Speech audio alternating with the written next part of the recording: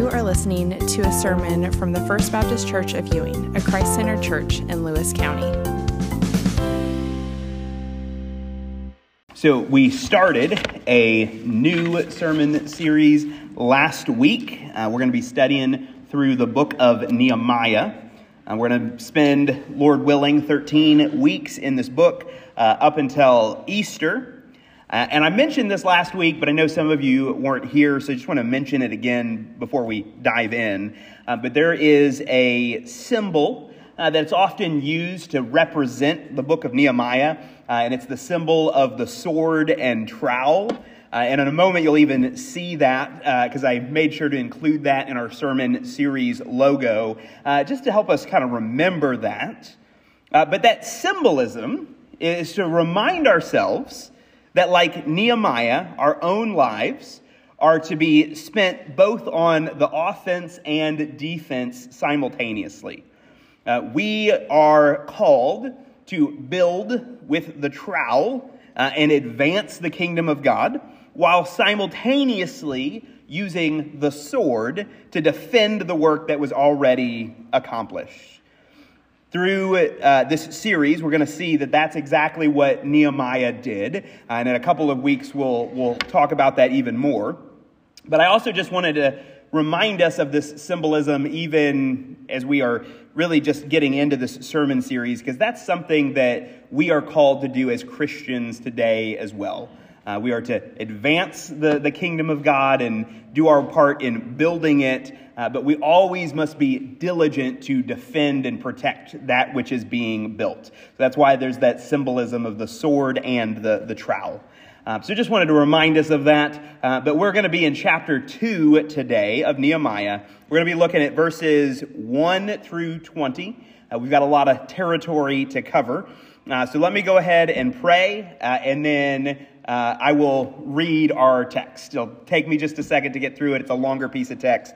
But let me pray, and then we'll dive in and I'll read it. Father, I just pray that you would be gracious, merciful to us as we open up your word, as we study your truths.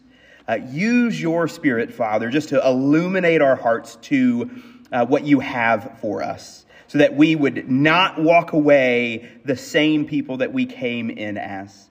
Rather, I pray that your word would just transform us, and that we would be more closely conformed to the lives that you would have us live. Just ask all of this in Jesus' name. Amen. All right, so here from the word of the Lord this morning, Nehemiah chapter 2, verses 1 through 20. In the month of Nisan, in the 20th year of King Artaxerxes, when the wine was before him, I took up the wine and I gave it to the king. Now, I had not been sad in his presence. And the king said to me, "Why is your face sad, seeing you are not sick? This is nothing but sadness of the heart." And then I was very much afraid. And I said to the king, "Let the king live forever. Why should not my face be sad when the city, the place of my father's graves, lies in ruins and its gates have been destroyed by fire?" And the king said to me, "What are you requesting?" So I prayed to the God of heaven, and I said to the king, "If it pleases the king, and if your servant has found favor in your sight, then send me to Judah, to the city of my father's graves, that I may rebuild it." And the king said to me, with the queen sitting beside him, "How long will you be gone, and when will you return?" So it pleased the king to send me when I had given him a time. And I said to the king, "If it pleases the king, let letters be given to me, to the governors of the province beyond the river, that they may let me pass through until I come to Judah. And a letter to Asaph, the keeper of the king's forest, that he may give me timber to make beams for the gates of the fortress of the temple, and for the wall of the city, and for the house I shall occupy." And the king granted me what I asked, for the good hand of my God was upon me. And I came to the governors of the province beyond the river, and I gave them the king's letters. Now the king had sent me with officers of the army and horsemen, but when Sanballat the Horonite and Tobiah the Ammonite servant heard this, it displeased them greatly that someone had come to seek the welfare of the people of Israel. So I went to Jerusalem and was there for 3 days. Then I arose in the night, and I and a few men with me, and I told no one what God had put into my heart to do for Jerusalem. There was no animal with me, but one on which I rode. And I went out by night to the valley gate, to the dragon spring, and to the dung gate. And I inspected the walls of Jerusalem that were broken down, and its gates that had been destroyed by fire. And then I went out to the fountain gate and to the king's pool, but there was no room for the animal that was under me to pass. And then I went up by night into the valley, and I inspected the wall, and I turned back, and I entered by the valley gate, and so returned. And the officials did not know where I had gone or what I was doing, and I had not yet told the Jews, the priests, the nobles, the officials, and the rest that were to do the work. But then I said to them, "You see the trouble we are in, how Jerusalem lies in ruins with its gates burned. Come, let us build the wall of Jerusalem, that we may no longer suffer derision." And I told them of the hand that my God had been upon me for good, and also the words that the king had spoken to me. And they said, "Let us rise up and build." So they strengthened their hands for the good work. But then Sanballat the Horonite and Tobiah the Ammonite servant and Geshem the Arab heard of it. They jeered at us and they despised us, and they said, "What is this thing you are doing? Are you rebelling against the king?" And then I replied to them, "The God of heaven will make us prosper, and we, his servants, will arise and build, but you have no portion or right or claim in Jerusalem." All right, this is God's word. So many of you know that I, once upon a time, helped plant a church when I was living in the Louisville area, when I was going to seminary. I wasn't the main church planter or pastor, but I was a part of the original core team that helped get it started. And launching a church, if you've ever, known anybody that's been a part of that, it's never an easy task. We didn't even own our own building when we began. So I kid you not, our nursery and our children's ministry was all done inside a jazzercise studio, which at the time, I don't even think that I knew what that was. I'm still not even sure I know exactly what all that is. And then our morning worship services were held next door at a guitar shop / music venue. And there was a stage that we held, the service from, where our worship band and stuff was. And there were all kinds of rock and roll posters everywhere, including there was this life-size cutout of the band Kiss, complete with the face paint and the tongue sticking out. So every Sunday before service, somebody had to go in and take some black sheets and kind of drape over some of that stuff so it wouldn't be a distraction. We didn't really want our song leader to be singing a hymn with, Gene Simmons kind of looking over his shoulder. And we didn't even have a baptismal of any kind in the early days. So we actually had to go out and we had to buy a horse trough and set it outside and fill it up with a garden hose the first time that we had to baptize someone. So obviously that church had a very humble beginning, which always made me especially thankful in those early years. Every time a new family would join the congregation, I always called those the early adopters, because we often had visitors who would come once or they maybe come twice, but then they would join a more established church down the road, even if it was a further drive for them, because they didn't want to join something that still seemed like it was just a work in progress. And so that was really the worst part about planning a church. I mean, you have a vision for what you hope the church is going to look like one day. Nice building, packed sanctuary, multiple pastors, vibrant worship, great children's and youth ministry. But you have to convince the people to buy into that vision. And you have to convince them to stick around long enough to help turn that vision into reality. And today, we're going to look at another vision from a man named Nehemiah. Now, churches today are called to help build the kingdom of God. He was called to help rebuild the city of God, which was Jerusalem. So Nehemiah wasn't trying to start a church, but he did have a vision that was given to him by God that seemed like it was pretty far from being able to ever be turned into reality. So he wasn't sure who or if anyone was really going to support or invest in this vision. He wasn't sure if there was going to be any early adopters to help him out with this work. So we're going to study his story to see what lessons that we can learn from it today. Because if we're being honest, there are many times when what the Lord has called us to do as a church, or even the vision that he has laid out for you in your own life, it too seems pretty far away. If the plans that the Lord has given you were a construction project, maybe there are mornings where you feel like you're still closer to the blueprint stage than having a finished product. So as we start off the new year, 2024, let me just highlight in this story 3 traits of Nehemiah that helped him pursue what the Lord was calling him to do, even if he was just getting started, even as he's just getting off the ground. These are characteristics that are also worth pursuing in our own lives. Number 1, don't be afraid to be afraid. Number 2, plan for victory even when you're worried about defeat. And then number 3, expect opposition even after you've conquered your fears. Plan for victory, don't be afraid to be afraid. Plan for victory even when you're worried about defeat, and expect opposition even after you've conquered your fears. So let's just dive in. Let's unpack these characteristics of Nehemiah as we go.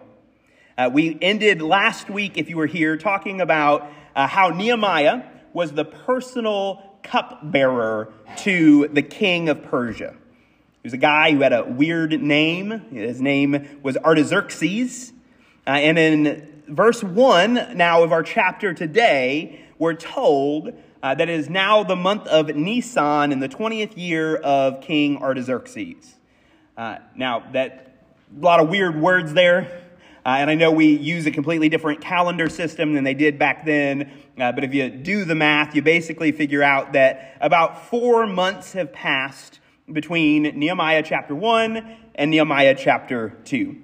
So 16 weeks have gone by since those men from Judah approached Nehemiah, telling him that the walls of Jerusalem have been destroyed and that her gates have been burned with fire. But Nehemiah has not been idle during this time. Rather, we're going to see that he has been using this time both to plan and to pray for what's next. And so now we have arrived at a very crucial moment where Nehemiah is going to go before the king. He's going to approach the king of Persia, one of the most powerful men in the entire world, in order to ask for his assistance. So we're told that when wine was before the king, Nehemiah took up the wine and he gave it to him. And it was in that moment that Artaxerxes noticed that Nehemiah looked sad. Now that's something unusual for a king to see.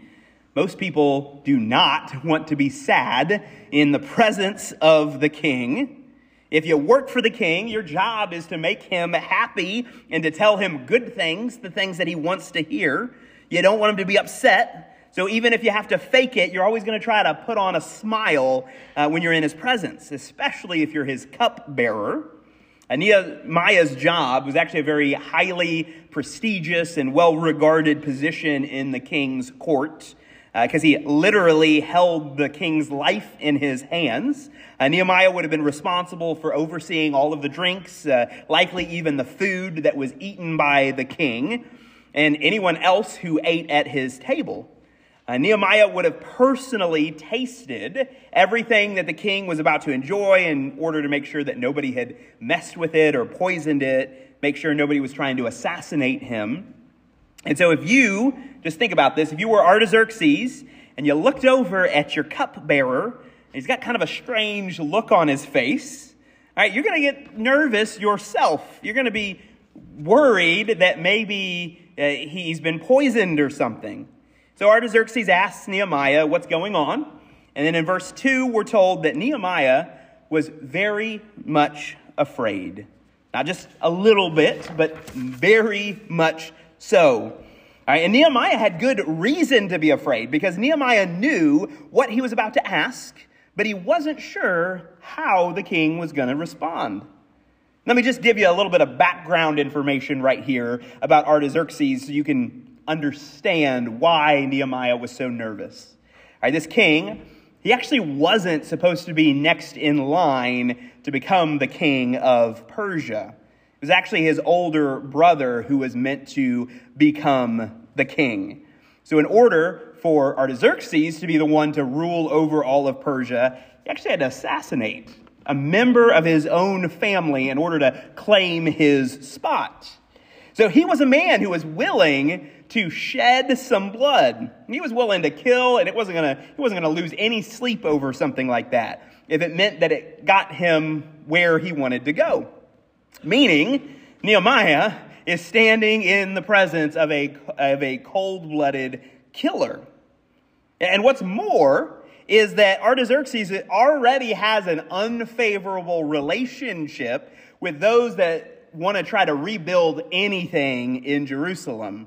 If you ever read the book of Ezra, years prior, Ezra had already tried to do just that, and he got nowhere with Artaxerxes.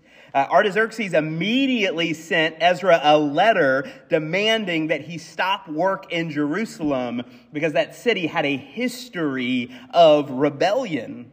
So Artaxerxes denied Ezra's request, and so as Nehemiah is approaching him again, this new request could have easily had been interpreted as treason, as Nehemiah wanting to rebuild a city that could be a direct threat to this king's power. Now, at the very least, this might have cost Nehemiah his job. It might also have cost him his freedom. Could have even cost him his life. So Nehemiah he's terrified to make this request. But the beauty of the story is the fact that he makes his request known anyway, even in spite of those fears, which is the first characteristic of Nehemiah I want to highlight, which is that you shouldn't be afraid to be afraid. Don't ever be afraid to be afraid. I am a firm believer that every task worth accomplishing in life should be at least slightly terrifying. All right, if your goals don't cause you to shake a little bit, you probably need to set some loftier goals. Or just look at some of the tasks that God's word has called us to as his people. Take Matthew 28, for example, where Jesus said, "Go therefore and make disciples, not of a few of the nations or some of the nations, but of all the nations, baptizing them in the name of the Father and the Son and the Holy Spirit, teaching them to observe all that I have commanded." All right, that's a pretty insane vision that Jesus laid out for his disciples when you think about it. I mean, here you have just this rogue rabbi, a small band of misfit fishermen, and he tells them to go on and take on the world. Every people group, every nation from every corner of the globe, they all had to hear the gospel. And Jesus says, get to work. Let me know how it goes. All right, that's an insane vision. And one, if you're a follower of Jesus, you're called to be a part of. Or if you want to get more personal for a moment, just think about the vision of this church and what the Lord has done with this church. 20 years ago, somebody had the idea of building this building right here on Highway 6. All right, the First Baptist Church of Ewing built a sanctuary that could hold 250 people when the town of Ewing only has about 450 people. I mean, that's a pretty crazy vision. One that clearly hoped not just to reach those in the community of Ewing, but those living all up and down Highway 6 and those from all around this county. But this building alone and all that God has used this church to do, I mean, that should be a testament that God is still handing out God-sized visions for his people to accomplish. All right, tasks that we can never accomplish on our own, and projects that, if we're being honest, should make us shake a little bit when we think of all the work that's going to have to go into seeing those accomplishments achieved. But those are goals that nonetheless God can help us achieve if we would just rely on him and his strength alone. So Nehemiah was absolutely terrified as he brought this request before the king, but he doesn't let that stop him. So let's see what happens next. Nehemiah is very diplomatic with the first words that come out of his mouth. He says, "Let the king live forever." Long live the king. Nehemiah wants to make it abundantly clear that he's not trying to commit treason. He's on the king's side. And then notice that even as he speaks, Nehemiah doesn't actually mention the name Jerusalem. Artaxerxes knows where Nehemiah is from. He knows who his people are. He knows that he's a Jew. But Nehemiah still doesn't want to remind the king of this city that he had already told other people not to rebuild. So instead, very diplomatically, he just says, "The city, the place of my father's graves, lies in ruins, and its gates have been destroyed by fire." So Nehemiah is playing on the king's emotions, telling him that he wants to rebuild, not that he wants to rebuild, Jerusalem so that it could one day revolt again, but just so that it might honor the memory of his ancestors and their graves. And I can just imagine Artaxerxes sitting there, hearing all of this, and he sets down his glass of wine, and I can just imagine the room getting completely silent. The king, the queen, anybody else that's in the room, they must have all just been staring right at Nehemiah as he's making this request. And then finally the king says in verse 4, what exactly are you requesting here? And Nehemiah wisely says a quick prayer before responding. This must have been one of those split-second, under-the-breath kind of prayers, like when your phone rings or you get a knock on the door and you're about to have an unpleasant conversation. So in kind of a fraction of a second, you just pray for God and his strength. All right, that's the kind of prayer that Nehemiah prays as he takes a deep breath and then he spills his guts. Starting in verse 5, he says, "If it pleases the king, and if your servant has found favor in your sight, that you send me to Jerusalem, to the city of my father's graves, that I might rebuild it." Now, just imagine another silence filling this room. Now all of the eyes are no longer on Nehemiah, but they turn back to Artaxerxes. They want to know if Nehemiah is going to lose his life for having the audacity to make such a request to his majesty. But then, to everybody's surprise, maybe even to Nehemiah's surprise, he simply says, "How long will you be gone? When will you return?" Artaxerxes gives his personal permission, his approval for Nehemiah's request. He just wants to know the details of the plan.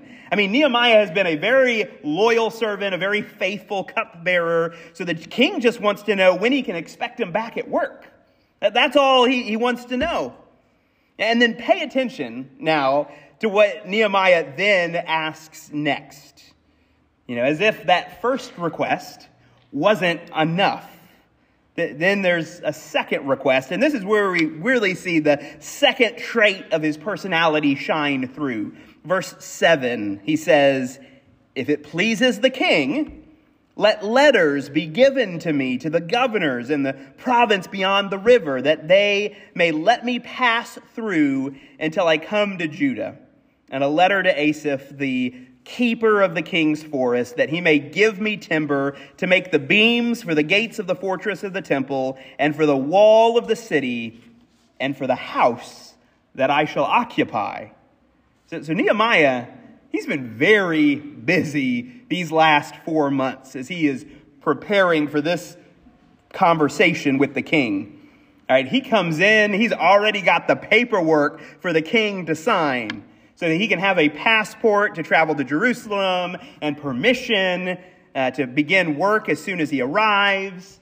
And crazier still is the fact that Nehemiah is proposing that the king of Persia should foot the bill. All right, Nehemiah had no idea if the king would even say yes to this insane plan. He might have said yes, or he might have had Nehemiah killed. He wasn't sure which was going to happen.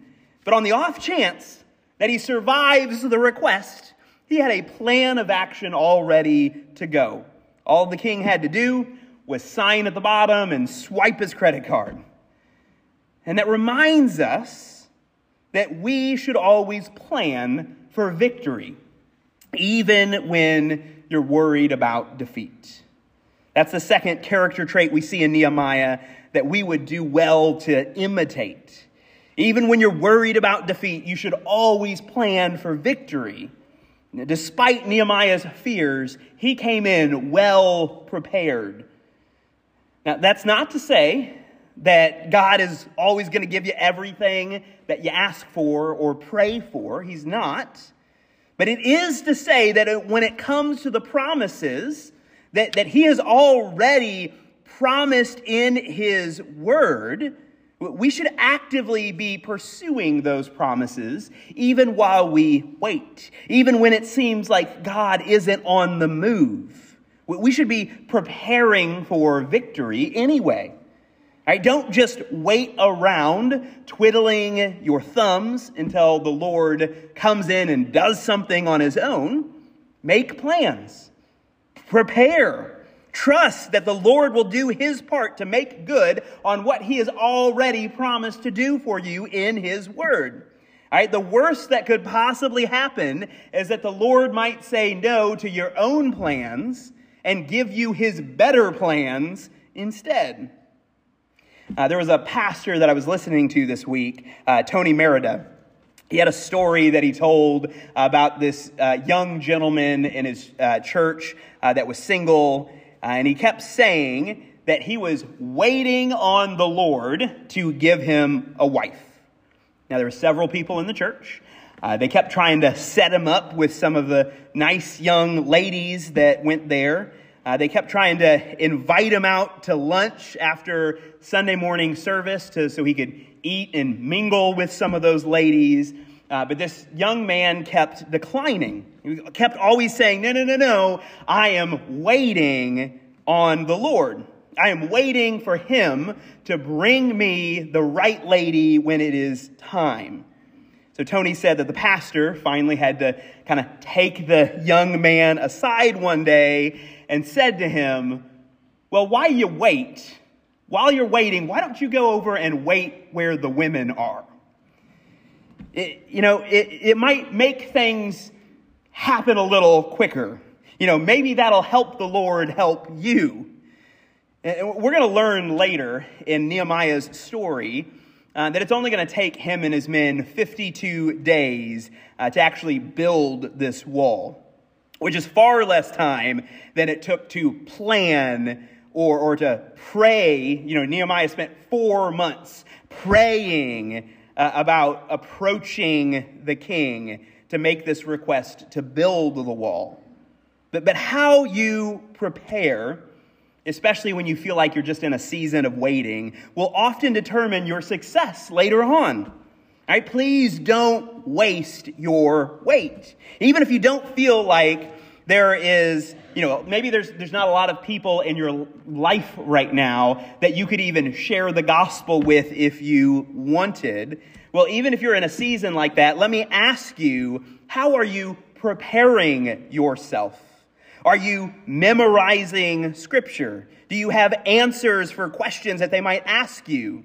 You don't want to find yourself in a situation where the Lord gives you this golden opportunity to tell a friend or a neighbor about the death, burial, and resurrection of Jesus, and then suddenly no scripture comes to your mind. And you're not even really sure how you would explain the gospel to someone.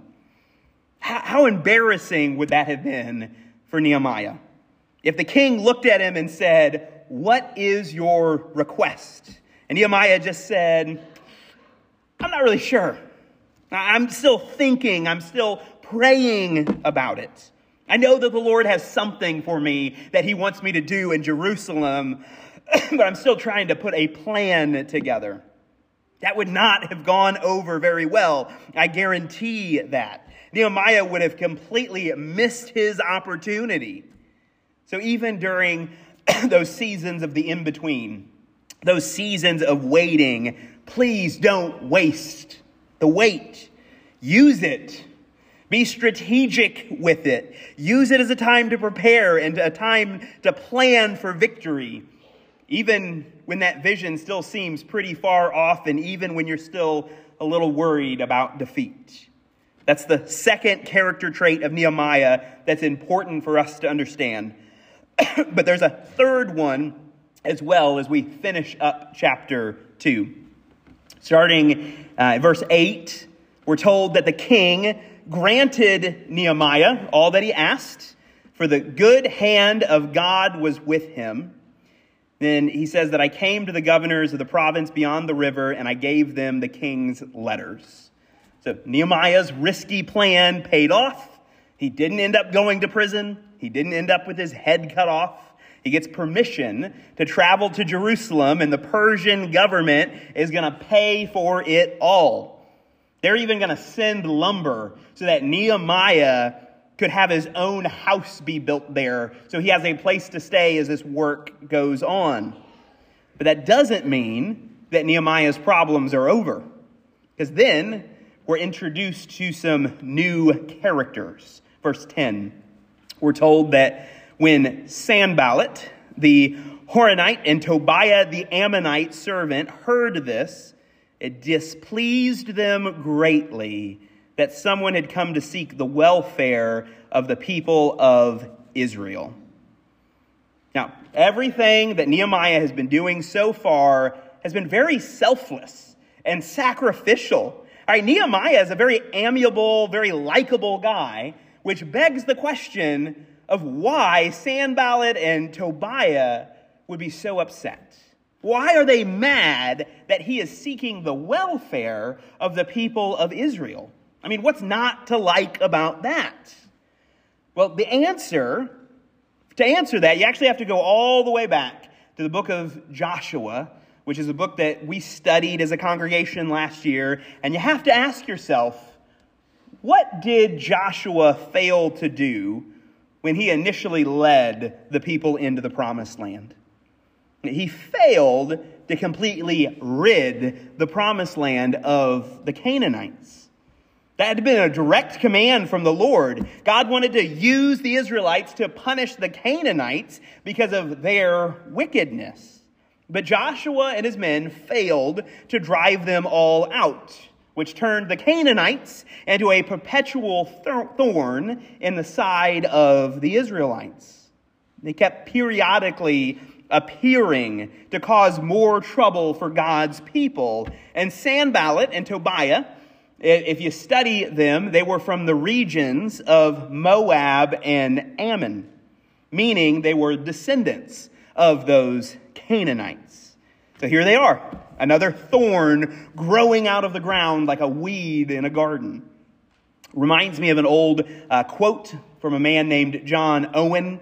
I lived back in the 1600s, so pardon the Shakespearean language. But he once wrote, "Let no man think to kill sin with few, easy, or gentle strokes. He who hath once smitten a serpent, if he follow not on his blow until it be slain, may repent that he ever began the quarrel. And so he who undertakes to deal with sin and pursues it not constantly to the death."